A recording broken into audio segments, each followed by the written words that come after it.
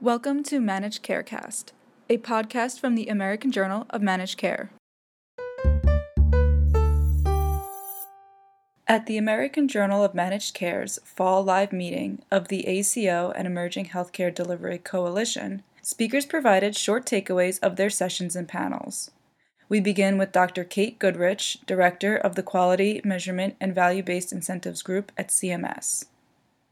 What I was really struck by was what Catherine Schneider from the Delaware Valley ACO said around what it takes to be successful. It's not just about reporting the measures, right? It's really about the work, the real difficult work that it takes to really transform your practice, to provide high quality care at lower costs, and how much time it takes to get to that point. But that it's really worth the effort to do that because you really see the benefits in your practice. So I think a lot of folks look at our programs, we've heard this from doctors and other clinicians, they look at our programs and what they primarily see is what it takes to report. It's the burden of reporting that feels very overwhelming. And that is important, and we have to be sensitive to that, and we hope we've put policies in place to mitigate that burden. But at the end of the day, it's really about what you have to do to provide better care to your patients. And so the work that goes into that, the C in the Accountable Care Organization, is the way she put it, is really what people need to be most focused on. And then when you really do get focused on that the reporting itself, if it adds value and allows you to actually understand what your performance is just a week before the live and meeting. take better care of your and the patients, details of the rule were a main topic of discussion. Of it having such higher James value. M. Daniel Jr. provided an overview of MACRA and other value-based care reimbursement changes. I think the biggest takeaway would be that education and exposure is everything because there are many resources out there available. I think the resources of the CMS new website, the resources of their EHR vendor, I think is most important for the majority of practitioners who are going to be operating in a system of MIPS. For the bigger, more organized systems, I think the big takeaway is this is a trajectory we are on to assuming greater and greater risk, so the further you can get out ahead of these concepts, the better off you are.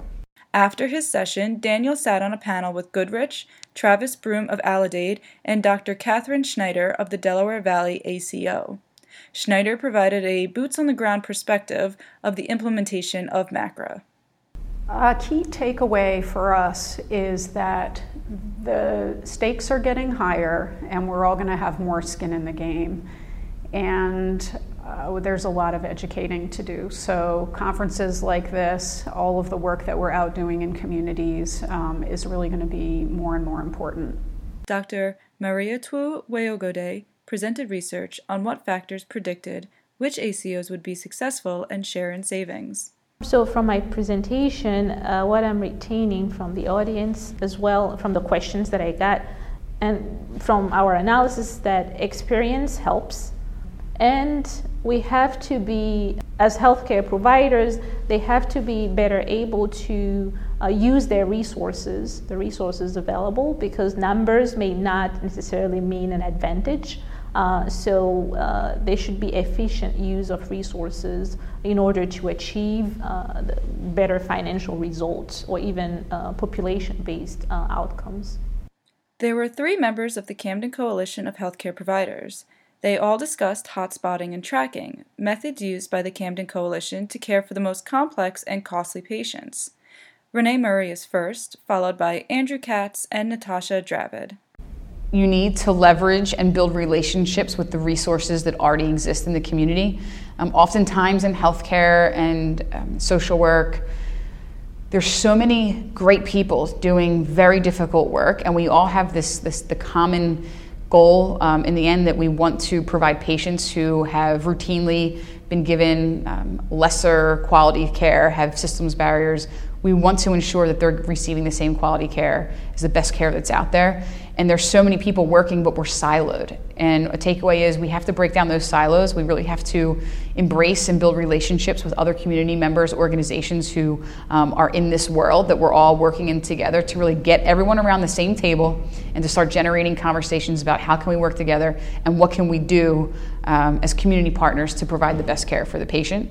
I think one of the things that I've realized working with the care team is that they're the best people to provide information on what are your community barriers, what are your system barriers, and organizations need to develop ways of drawing from that knowledge and that resource, and either creating capacity in their own organization or connecting to organizations to move into advocacy and policy, because a lot of these things are systemic barriers that are not going to be solved by an individual provider. They need more of a coalition to move forward.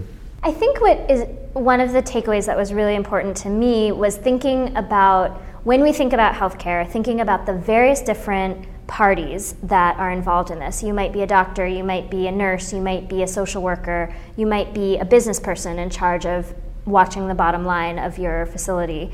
I think what's really important and what we talked about on the panel was this idea of what motivates every different party in the system, and how do you design interventions and programs and systems that respond to those motivations so that we can really get everybody moving in the right direction. Dr. Carrie Sennett sat on the panel with Dravid discussing using data to better care for complex patients and getting providers involved. I think there are two takeaways from our session. First of all, don't let the perfect be the enemy of the good. The data that Camden Coalition uses is not perfect, but it's good enough. The solutions to the problems, they don't know sort of what the long-term plan is, but they figured out what the first step was, and so they're making progress. So put a stake in the ground. The other takeaway is that this is really hard work. Quality improvement is really hard work, and it's not about how elegant, it's not about how complex, it's the simple things done well that really make a difference. Finally, Dr. Anthony Slonim of Renown Health and chair of the ACO Coalition closes out with an explanation of why you should attend the next live meeting, which is scheduled for May 4th and 5th in Scottsdale, Arizona. The ACO Coalition is valuable for so many reasons. It's a place where we do shared learning. Our groups are diverse and growing larger, and that's important because you get a variety of opinions. And the networking matters. Not only do we hear cutting-edge innovative topics, but we have an opportunity to talk about them in the afternoon, over dinner, over breakfast the next morning. And so it really is a place where you can hear an idea, reflect upon it, and then use people in the meeting to reflect back and have additional conversation. It's a great forum for us to continue our learning together.